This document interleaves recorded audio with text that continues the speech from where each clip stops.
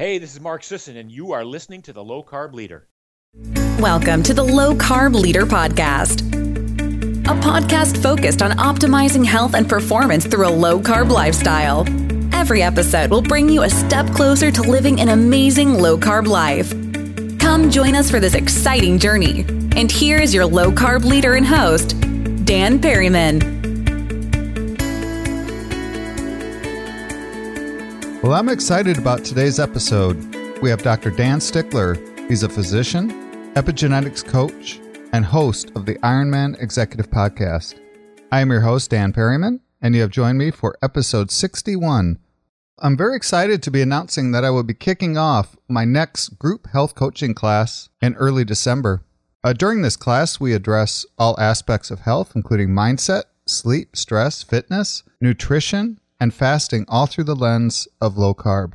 You know, a lot of people focus on nutrition or fitness only, and what I've learned is that's really only part of the health equation. You will hear about that today, taking a systems approach toward your health. This class will give you the tools you need to create a comprehensive approach to increasing your energy, being more productive, and just feeling great.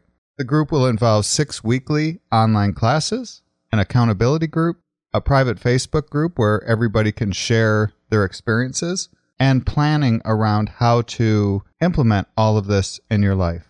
So I am definitely going to limit enrollment because I don't want the group to be too big. So if you have interest in this class right now, just email me at dan@thelowcarbleader.com for more information. I will be putting out an official enrollment form in the next few weeks, but if you want to get on the list, please email me at dan@thelowcarbleader.com. It's going to be a great group, and I look forward to it. So I did want to share some pretty cool news that, well, at least I think it's cool. The podcast has reached over 100 countries, and I finally exceeded a total of 100,000 downloads. You may not be aware of the number of downloads. I know a lot of people think that all these podcasts have, millions and millions of downloads per episode, but that definitely is not the case. A little fact for you, the average podcast has about 165 downloads per episode. So I bet that's a lot lower than you thought it was. It's definitely a lot lower than I thought it was when I first started podcasting. I thought everybody had, millions of followers, but that's definitely not the case. So this podcast averages in about the top 30% of fitness and nutrition podcasts on iTunes. So that's very cool. And I appreciate your support, and I appreciate you listening to this podcast. So if you like the podcast, please share it with somebody so that they can benefit from the information as well. And as a reminder, check out my Facebook page at The Low Carb Leader. So now on to the show. We have Dr. Dan Stickler today, MD. He was a surgeon, weight loss surgeon.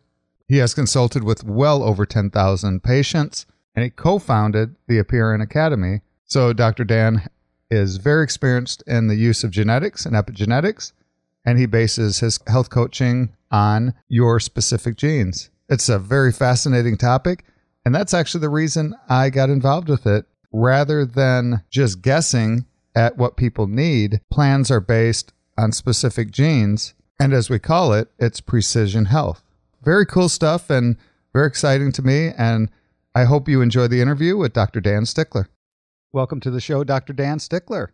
Well, it's great to be here, Dan. Yeah, very happy to have you. So you have a very interesting background. So why don't you go back to the very beginning and take us through your medical training and how you got interested in genomics of all things. All right, great. Well, I went into medical school with this idea of what medicine was about, and quickly learned that it was not what I had in mind necessarily. It was more focused on the disease model rather than on health optimization. So as I went through medical training, I developed an interest in really what we could do outside of the disease model to develop human optimization. And that led me into surgery because I really didn't see options in the traditional medical world for what I was doing at the time. And I got into weight loss surgery. Weight loss surgery was about taking somebody with a quality of life that was not quite optimal and helping them to develop a kind of a lifestyle pattern with that. And over that time, I started noticing hormonal issues with clients, and I was managing a lot of their medical care. And so I wanted to learn more about hormone optimization and stuff like that. So I went into kind of an age management practice, and I was doing it as a hobby on the side, just this health optimization stuff, and still doing my surgery. And started coming to realize that the people in the health optimization component were doing better with weight loss, believe it or not, long term than the gastric bypass patients. And we were also running a medical weight loss clinic, and they were doing better than people that were on that. And it wasn't like we were just a surgical and a pill clinic or anything like that, because we had 2 dietitians, we had 2 exercise physiologists, we had a full gym, we had 2 health psychologists on staff, and we ran classes and really did a lot of educational components with that group. But the group that was focused on weight loss, it was, I think it was the whole idea that their focus was weight loss, which was the issue. Even though they were getting similar type of educational pieces with it, the people that were focused on optimizing health had actually better outcomes. So eventually I stepped completely away from surgery. I walked away from it in 2009 and just said, I'm done. I'm not going to do any more. And I focused all of my efforts on health optimization. And I'd progressed out of kind of the age management realm at that point into more comprehensive, full lifestyle components. And around 2007, I started getting into genetics, and it was more of an obsession with trying to have it make sense, because it was not the genetics I learned in medical school. And the more I read into it, the more confusing it became. And I said, I am going to learn this. So I focused countless hours. I can't imagine how many, at least 10,000, I would say, in the last 10 years.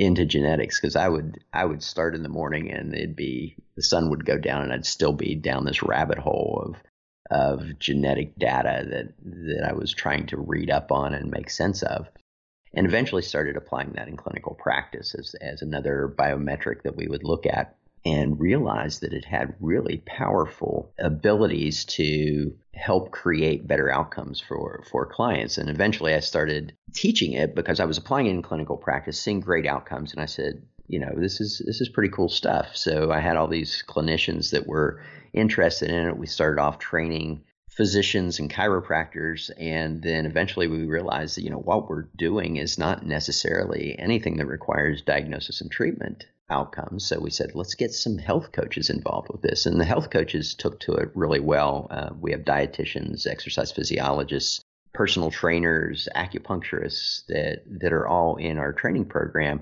and just applying this and having excellent outcomes, as you know, with clients and using the genetic data. So that's where we are. In the past, we've talked about this story, but tell everybody how you came about quitting your surgery practice, because that's pretty interesting how you've done, I believe, like 3,000 surgeries and, dedicated your life to surgery. And then take us through that kind of that year of thinking, and then how you ended up just walking away from that. Well, truly, I was passionate about it. I mean, I was one of the earliest adopters of the laparoscopic gastric bypass back in 1999. And I actually became a national trainer and speaker for one of the surgical companies.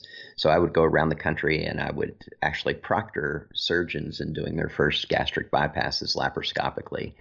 And I ended up doing somewhere around 3,000 weight loss operations. I started doing sleeve gastrectomies towards my latter years of my career as a surgeon. But because of what I was doing on the side, and because of my overall vision of where I saw medicine and where I wanted to be, I started seeing this disconnect. And it was probably around 2007 when I first started to notice it. And then with a long-term follow-up, I was seeing maybe 20% long-term success with the gastric bypass population.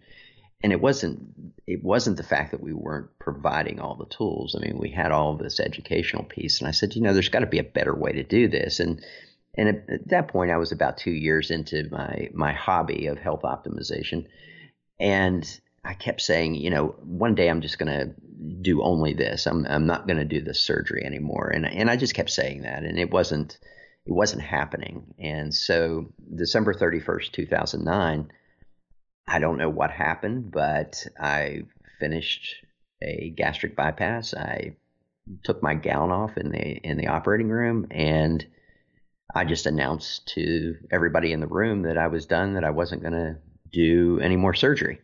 And I walked out. People, they were kind of laughing. They were like, yeah, right. Because I had a 300-person waiting list. I had a very successful career at it. I was good at it. And I called the office and I said, cancel all of my consults. I will continue to see follow-up for the next 6 months, but I'm done doing surgery.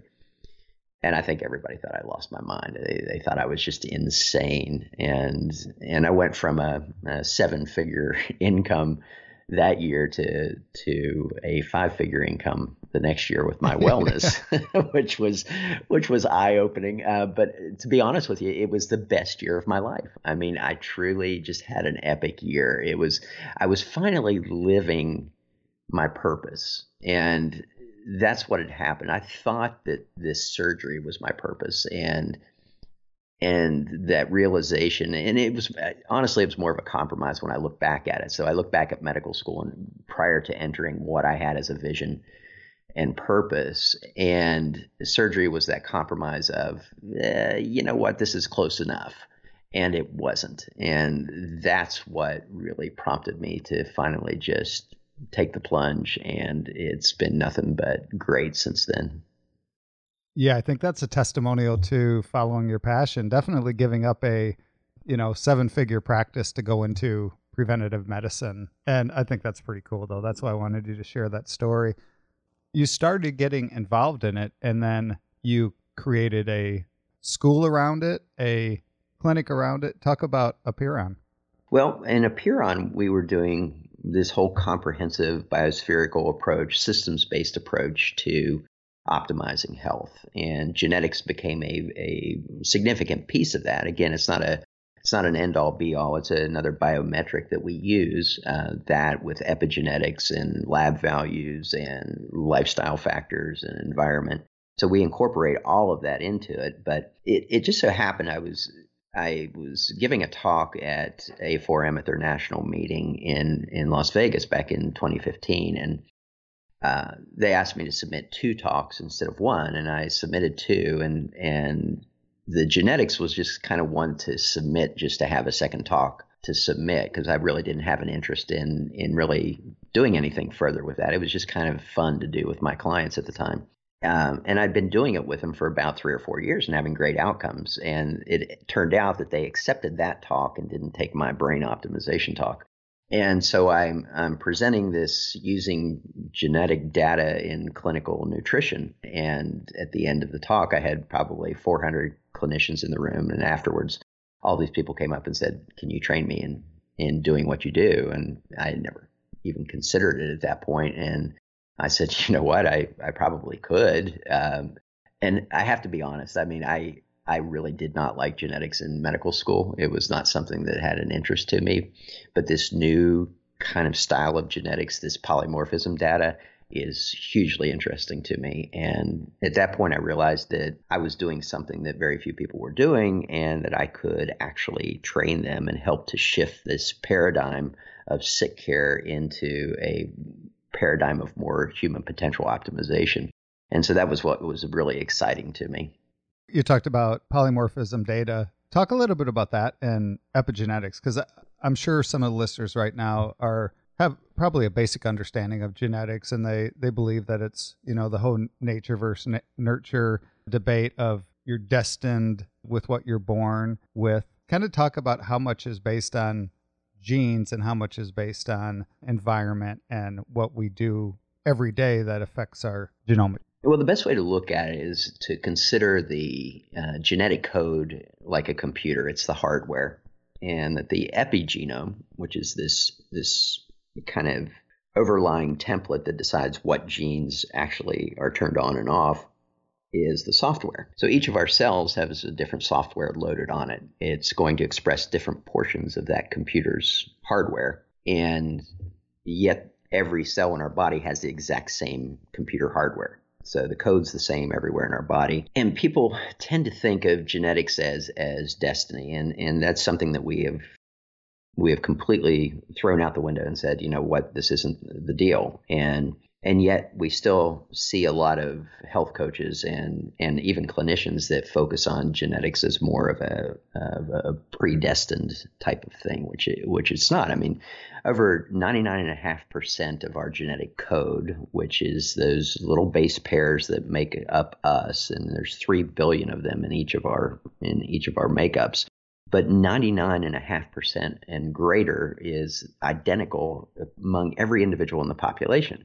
And so what we talk about when we talk about genetic predispositions and things like that, we're talking about that 0.5% of difference among every individual. And that 0.5% is those base pairs that we call polymorphisms. These are differences that you get. Like a redheaded person is going to have a genetic polymorphism of their melanin gene. So they're going to have a base pair coding that's a little different than the person with brown hair.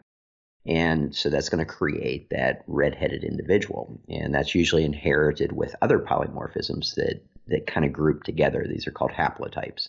So they're going to have fair skin, green eyes, whatever. But those are the polymorphisms. Those are the differences. And now a lot of people have taken polymorphisms and attributed it to mutations or diseases, and they really aren't. And this is an area that I really have a pretty strong opinion on, in that we should never be calling polymorphisms mutations. It'd be like calling a redheaded person a mutant because they carry that variation in that melanin gene, and it's not the case. We use it a lot in like MTHFR and ApoE status. So you'll see a lot of these websites that promote, oh, do you have the MTHFR mutation? And to me, that just tells me that the person who is writing that or is promoting that really doesn't have a full understanding of genetics, and that they are really focused more on marketing, to be honest with you. Right. Because it's a fear tactic. And MTHFR is certainly not a mutation by any stretch. I mean, you're talking about mutation has to occur with a recessive allele in less than 1% of the population, which is the risk allele, as most people will put it.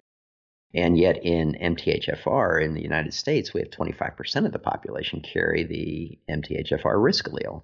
And then we have people in Mediterranean and African who have even greater. So certainly not a mutation, but it is a polymorphism. And these polymorphisms are adaptations in our genetics that adapted to specific environments. So if we live in an African environment where we have low exposure to saturated fats, but we have high risk of pathologic infections, then the ApoE4 status, which is that risk for Alzheimer's, especially if you eat high saturated fat, that risk of Alzheimer's is actually a beneficial allele to have, because it protects us from the pathogenic infections to a greater degree than the person who carries what we call the normal ApoE, which is the 3,3. But they're also not in an environment where they have a high saturated fat intake. So they don't get the negative effects of the gene, but they get the positive effects of that variant. And that's why that survival aspect of it, this thriving that occurs with these variations, is specific to environment. So what we do with genetics, and the best way to do this, is to try to adapt your environment to the genetic adaptations that you've developed. And in that regard, somebody carrying an ApoE 3,4 or 4,4, we're going to recommend kind of a lower saturated fat diet for them. Does that make sense? Yeah, definitely. And I don't think people realize, like, constantly your cells are scanning the environment. This is not just an occasional thing. It's everything that you're doing constantly. Your cells are adapting to what you are doing, whether it's good or bad. Right. It's just like, if you're in your house and you walk outside and it's raining, you go back inside and you grab an umbrella or you grab a raincoat. Okay, so you have changed something in order to respond to that environment. And every cell in our body is constantly doing that. I mean, every cell. This isn't like an organismal level change. This is at a cellular level. Each cell is constantly sampling the environment that it exists in and saying, what do I need to change to adapt to stay in homeostasis, to stay in this balanced state all the time? Am I in a high stress environment? Am I seeing a lot of stress hormones out there? Okay, well, what adjustments do I need to make? Like in the liver, the cells may say, wow, I'm seeing a lot of cortisol out there. I need to crank out some more glucose. So it's going to start breaking down glycogen in the liver and raise your glucose levels in the blood, because it's saying there's a high stress environment and I need to provide these necessary tools to survive in this environment. So this is that epigenetics piece of it. I mean, we do things and don't realize how impactful they can be. I mean, if we exercise, we can exercise for 6 months at moderate levels, and we're going to change the expression of over 7,000 genes. So we're changing the way these genes express themselves throughout our body. And how impactful is that? Well, we only have 23,000 genes in our body. We're changing a third of our genes with chronic exercise. And some of them are upregulated, some of them are downregulated in their expression. But it all comes down to, we know exercise is beneficial. Same with meditation. Meditation, we used to, it was in that kind of woo-woo realm. I mean, we knew the benefits of it. We didn't know why. And epigenetics has given us the evidence of what's happening. We see over 3,500 genes change with meditation, and they change in short term and they change in long term. And then we can look at foods. We can look at the fact that fish oil, short term, there's epigenetic changes just from a meal of fish, where we eat the fish and the omega-3s in the fish actually change gene expression in that immediate time period. But if we eat fish over a long-term time period, we get even more beneficial changes in chronic gene expression.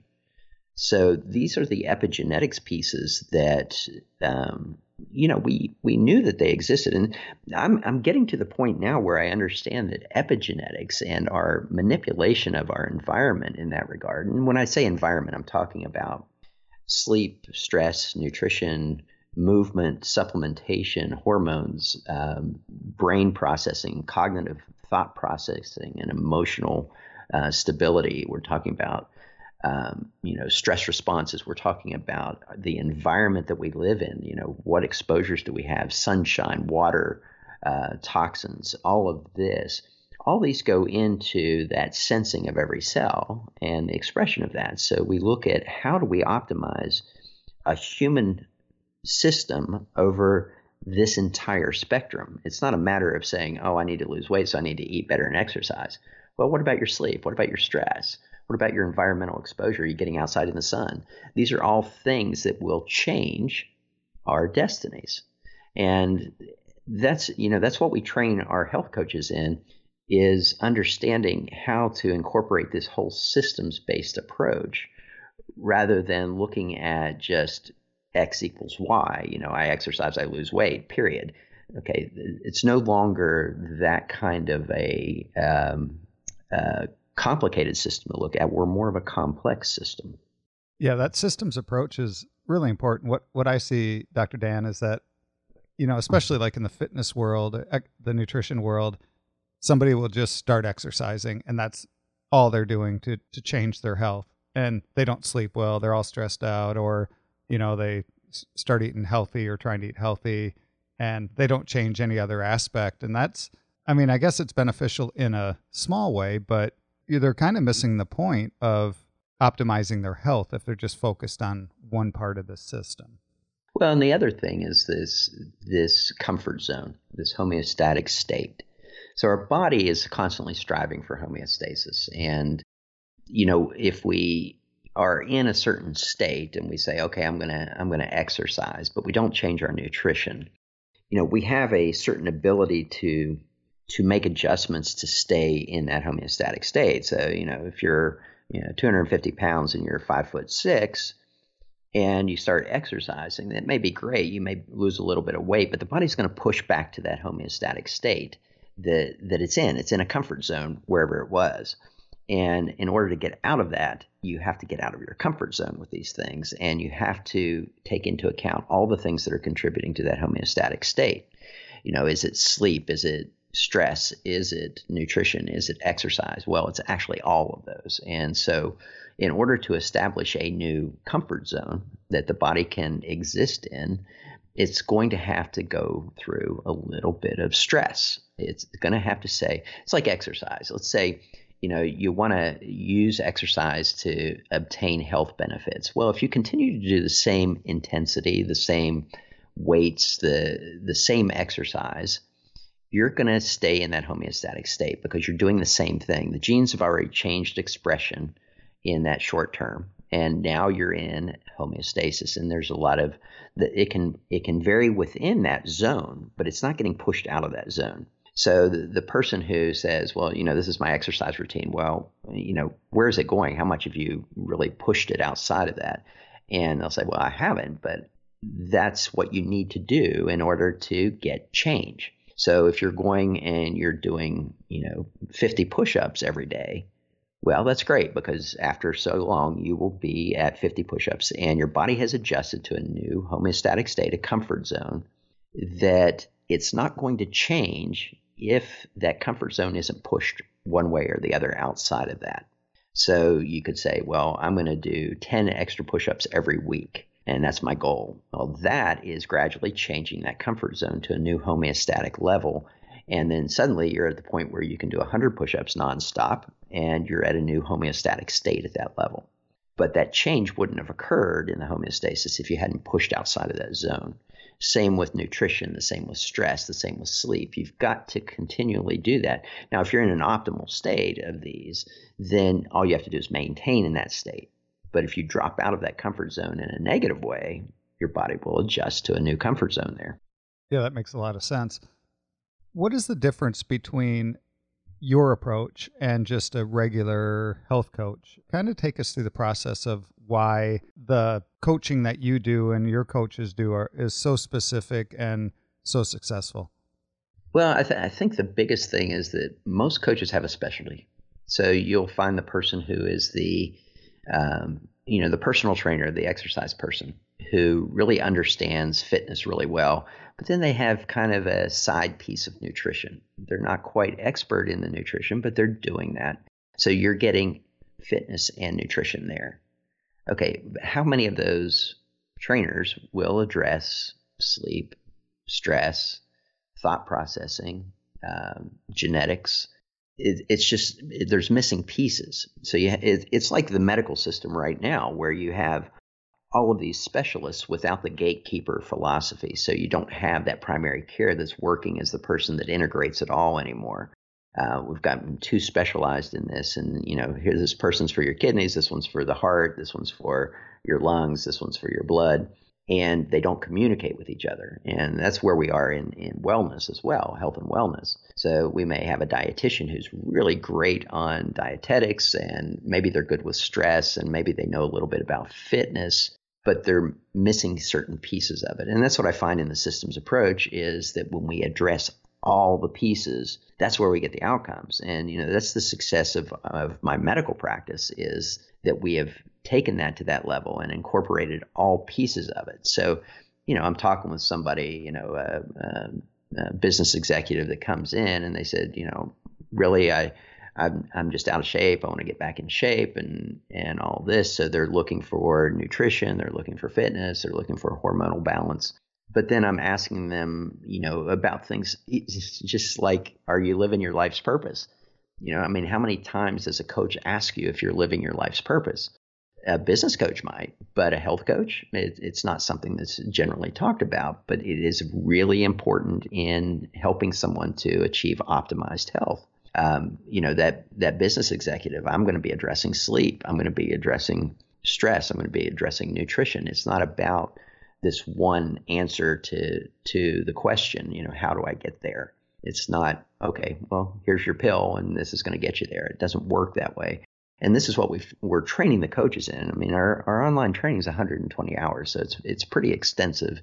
but we train people in doing exactly what we do in our clinical practice. I mean, apart from the prescribing of things, really what I do in my medical practice can be done in a coaching practice. And I think this is a new paradigm that we're trying to create, or we are creating. And, we have nearly 100 coaches out there now that are trained in this, that can implement this. And our goal, our vision is really to help spread the word of this limitless nature of human potential, and how do we get there.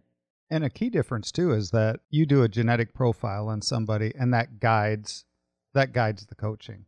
Right. And it's almost a shortcut. We can do trial and error with people, but genetics gives us that piece that can shortcut a lot of that. I mean, we look a lot of nutrition, and one of the things, I got completely away from weight loss after I left surgery and the medical weight loss clinic, and said there is no perfect human diet. And yet genetics brought me back into that, and realizing that the perfect human diet is what is perfect for the individual. It's not a matter of, this is the perfect diet for you. Well, if we never migrated outside of our environments, so if the environment was consistent across the board, and we gave multiple generations of adaptation in that environment, then there would be a perfect environment for an individual living within that environment. That's what I've kind of come to realize with the genetics and epigenetics. So if you lived in a North African environment versus a Northern Canadian environment, you're going to have a diet that would match your environment. And that's assuming that there's no migration in or out of that population. But because we are such a diverse group of people, especially here in the United States, I mean, we have huge diversity, and our genetics show that. And what I found is that about the closest we can come to a perfect human diet is more of a Mediterranean style diet. But within that, we can adjust based on genetics. Are you somebody that does better on a higher fat? Are you somebody that requires extra carbohydrates in order to thrive in this environment? How's your protein intake? Is it better to have a higher or a lower protein? And it also depends on the goals. So I can look at it and say, well, you've got high cholesterol, but a low-fat diet may be beneficial to you. And I don't want to say low-fat, because I never really recommend low-fat per se, but a moderate-fat versus a high-fat diet, let's say, may be beneficial for lowering your cholesterol, but it may not be the best diet for weight loss. So you can look at different parameters that you're trying to achieve. So when a client comes to me, I say, I don't care where you've been. I care about where you are right now, right at this moment. Where are you from a mental, physical, across the board, all of those biometrics, lab work, all of this. Where are you at this moment, and where do you want to be? And that's what we use to help guide them, is that genetics, the lab work, the interviews, all of that, to help them to achieve that optimal outcome. I have some people that's, the big thing right now is this ketogenic diet. And genetically speaking, I don't find that a truly full ketogenic diet is necessarily ideal. Now, a low-carb, high-fat diet tends to work really well, not only from an epigenetic standpoint, but from a genetic standpoint. But within that, I also see people who require higher carbs in order to lose abdominal fat. I mean, how many people do you know that have said, oh, I did paleo or I did Atkins and I just gained weight while everybody else lost? Well, sure enough, we find that there are people who require a little bit higher complex carb intake than what is kind of promoted on those diets. And within the Mediterranean diet, you can actually, there's a really cool version of the Mediterranean diet that is ketogenic. And it is amazing. The research on it is really strong with outcomes, and actually better in the long term for weight loss and biometric parameters of cholesterol and inflammatory markers, better in the long term than a full ketogenic diet, for sure. Yeah, I think that's the fascinating part of this, is that we all try to follow certain diets, but this is a low carb podcast, but there might be certain people out there that actually struggle on the low carb, and like you were saying, and may do better doing something different. What's the most confusing or surprising thing you have learned about genetics over the last 10 years? Is there something that just kind of mind-blowing, or is there a lot of things that are mind-blowing because it's such a cool field? Yeah, I think the mind-blowing thing was how malleable our genetic expression actually is. I mean, the biggest thing is that I used to think genetics was a predictor of outcome. And what I have come to realize in working with clients and working with understanding epigenetics a little bit more, and one of our instructors is Dr. Lucia Aronica from Stanford, who teaches epigenetics. I've come to realize how much control we have over our destiny. I knew it was there, but not to the extent that I've seen in not only our outcomes with clients, but in the research data behind it. I mean, it's amazing how much we can control expressions and change outcomes for ourselves. I mean, it's just, the people who say, well, I have a genetic predisposition to breast cancer. Well, great, but it's not that one thing that's going to create breast cancer in you. So let's look at everything else that goes into that outcome of breast cancer. Here you are right now at this moment. You have a genetic predisposition towards breast cancer. But let's look at the 15 other factors that go into that outcome that are required to be met in order for that outcome to be expressed. So what can we do to change the things that are changeable within there? And I think that's the key, is not looking at this from a fear base for sure, but looking at it from more of a, what can I do? What do I have control over? What are a few things that people can do generally just to kind of create positive expression in their genes? Like just briefly talk about sleep and stress and nutrition, maybe just something that we should all be doing today. Well, the number one thing is get sleep. I mean, sleep, I can't tell you how important that is in genetic expression, in overall health. It interacts with every system. So if you're not sleeping, it doesn't matter what you try to do with stress. It doesn't matter what you try to do with weight loss.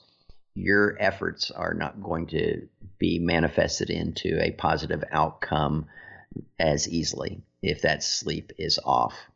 And the majority of people are not getting sleep. So if you're having to wake up with an alarm, you're not getting enough sleep. If you're falling asleep within 5 minutes of your head hitting the pillow, you're not getting enough sleep. I don't use an alarm. I haven't used an alarm in probably the last 5 years. I wake up pretty routinely, but I also go to bed at a time that allows me to get 7.5 to 8 hours of sleep. I was just looking at my I wear the BioStrap as a biometric device, as a quantified self device, and in the last month, I've averaged 7 hours and 40 minutes of sleep, with the majority of that being really good quality sleep. I don't have a lot of awakenings and things like that. Just being aware of where you are in that regard, because some people say, well, I'm in bed for 8 hours, but how much quality sleep are you actually getting in those 8 hours? So sleep is a big deal. Stress is a positive thing. I mean, people look at stress as a negative thing, but it's a very positive thing in regards to survival and bodily functions. I mean, people thrive in stress, but they thrive because they have control over the physiologic response of stress. So stress is a positive thing, but when it's chronic, it's not. And that chronic stress expresses in the physiology, and we actually have control over that. So it's not a matter of getting rid of stressors in our environment. It's a matter of actually taking control over the physiologic response to stress. So doing stress mitigation techniques like meditation or heart rate variability training, those kind of things are really beneficial there. When it comes to nutrition, I mean, generally eat a healthy diet, eat whole, real foods, not synthetic foods. And I'm also not a big fan of high saturated fats. We see all these things about how great saturated fat is and everything like that, but I don't see that in a great deal of the research. What I do see is that monounsaturated fats, which is your olive oils and avocado oils, macadamia nuts, those kind of things, and omega-3 oils are really the way to go for health optimization from an epigenetic standpoint. I just read an article where somebody was talking about how saturated fat was the thing that grew our brain, and it just drove me crazy because it was so loosely based on the real science of DHA omega-3. I mean, DHA omega-3 is the brain nectar. That is the stuff that really helps with genetic expressions in the brain. It's the thing that helps our brain to grow and learn and to sleep and everything like that. So, those are things that you can do. If you want to look at things from a different perspective, though, no longer look at fat as a one macronutrient kind of piece of the puzzle. So it's, you have your carbs, and carbs we break down into simple and complex, and fats should be broken down into saturated omega-9, omega-6, and omega-3. And then you have proteins, and proteins are pretty much on their own as a macronutrient, but the fats should be looked at not as total fats, but as how much are you taking of each of the different pieces of it. And you have to have omega-6, and you have to have some saturated fat, but you really want to keep those as a lower portion of the diet. Now, there's a certain group of people that will do better on saturated fat. There's a certain group of people that do better on higher omega-6, but you still have to keep that omega-6 to 3 ratio in a certain parameter. And when I look at the epigenetics, omega-3s and monounsaturated fats are the strongest promoters of positive epigenetic expression that I've seen in any of the data that's out there, and it's really strong stuff. So I guess it's not really a short answer, but that's kind of where I would go with getting started. Oh, that's a great summary.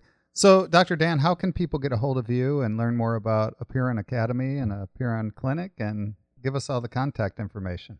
Well, for the medical piece, ApeironCenter.com. That's APEIRON Center.com.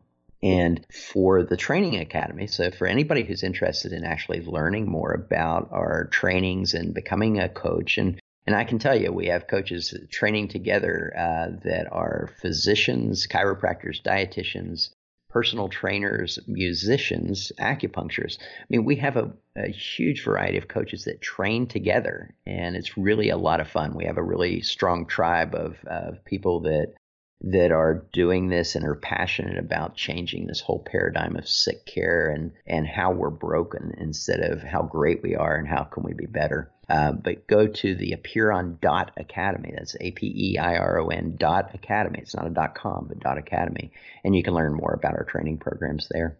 Oh, that's great. Oh, go ahead. And if you need to get a hold of a coach, I mean, we don't do coaching at our Apeiron Center. So we have these genetic and epigenetic coaches that are out there. Then, Dan is one of our epigenetic coaches. I'm putting a plug in for you, Dan. Yeah, appreciate it. Yeah. So he's gone through our training, and if you're we have people in almost every state and in several foreign countries right now that are getting certified as coaches in this epigenetic practice. So you can contact me if you just go to the website and you hit contact us. It actually comes right to me, or get in touch with Dan and he can get you set up with his coaching. Yeah, awesome. Yeah, it's really fascinating stuff. It really is.